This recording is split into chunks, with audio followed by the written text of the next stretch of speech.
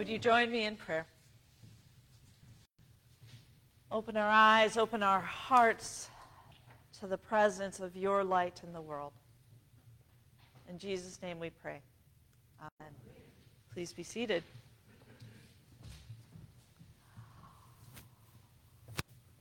This morning, we awaken to the reality of Christ born in the world. Amen?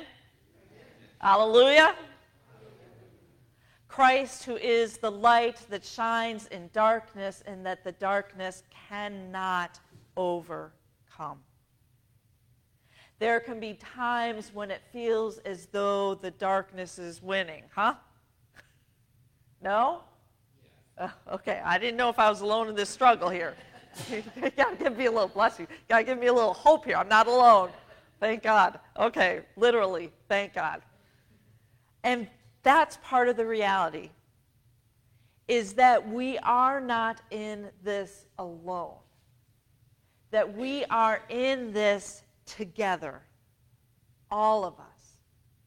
And we have the opportunity when our brother or sister is feeling weighed down to come and be that light of Christ to them. Amen? Because honestly, we don't know. We might know a little bit, but we don't know what other people, even when we know them really well, we don't really know what they're struggling with. The truth is that the Holy One, that God knows, and that God cares so deeply. And the invitation to us is to open ever more to that loving kindness, to the care, and to not assume we know what to do, but to show up and be present and let the Holy Spirit guide us. Amen? Because that Christmas story that we had last night, you know, the one that starts with all the fancy words like Quirinius? Yeah, I stumbled on that one. In the midst of all those details, it would seem that God's invitation to Mary and Joseph to bear a son, but then there's no room for them at the inn, and they just keep hitting bump after bump is that early story of the life of Jesus, and actually the whole story. And yet, each time, the light shines in the darkness, and the light finds a way. And I was reflecting last night on the story of how Mary and Joseph end up not at the inn, which I think would be probably a little more comfy, especially for a pregnant woman, but they do end up in this scene, this story that captures our imaginations in the manger with the animals, and the shepherds come and the angels come and the star is there. I mean, we haven't even gotten to Epiphany yet. But it's a story that is so powerful about how through that darkness the light continues to shine and find a way no matter what.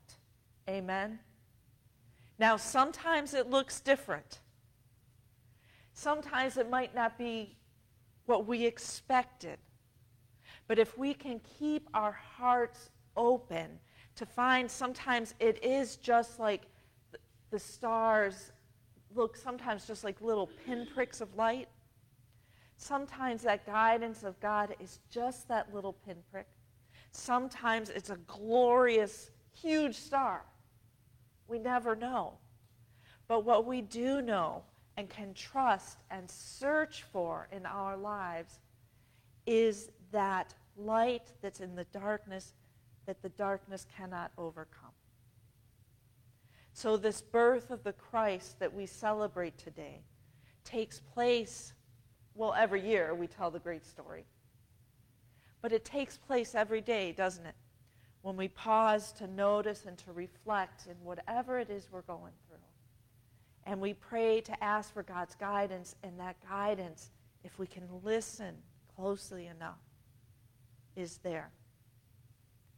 And then, my friends, we can share our stories of how the light has shone in the darkness and how it brought us not to that comfortable place of the inn, but perhaps to something more wonderful in a different way, where God provides a way seeming out of nowhere, where the angels come.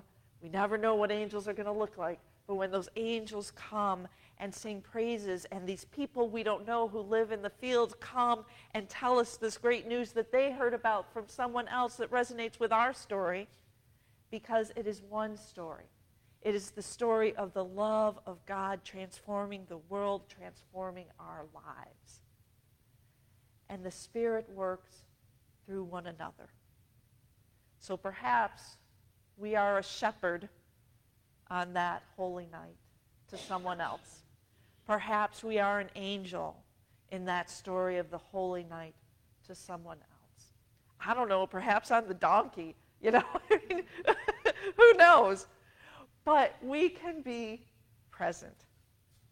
And as we do that for one another and for creation and for all the world, we proclaim with our very lives that the light shines in the darkness, and the darkness cannot overcome it. May your Christmas and all your days be blessed with that deep knowing that transforms the way we live and move and have our being. Hallelujah. And Merry Christmas.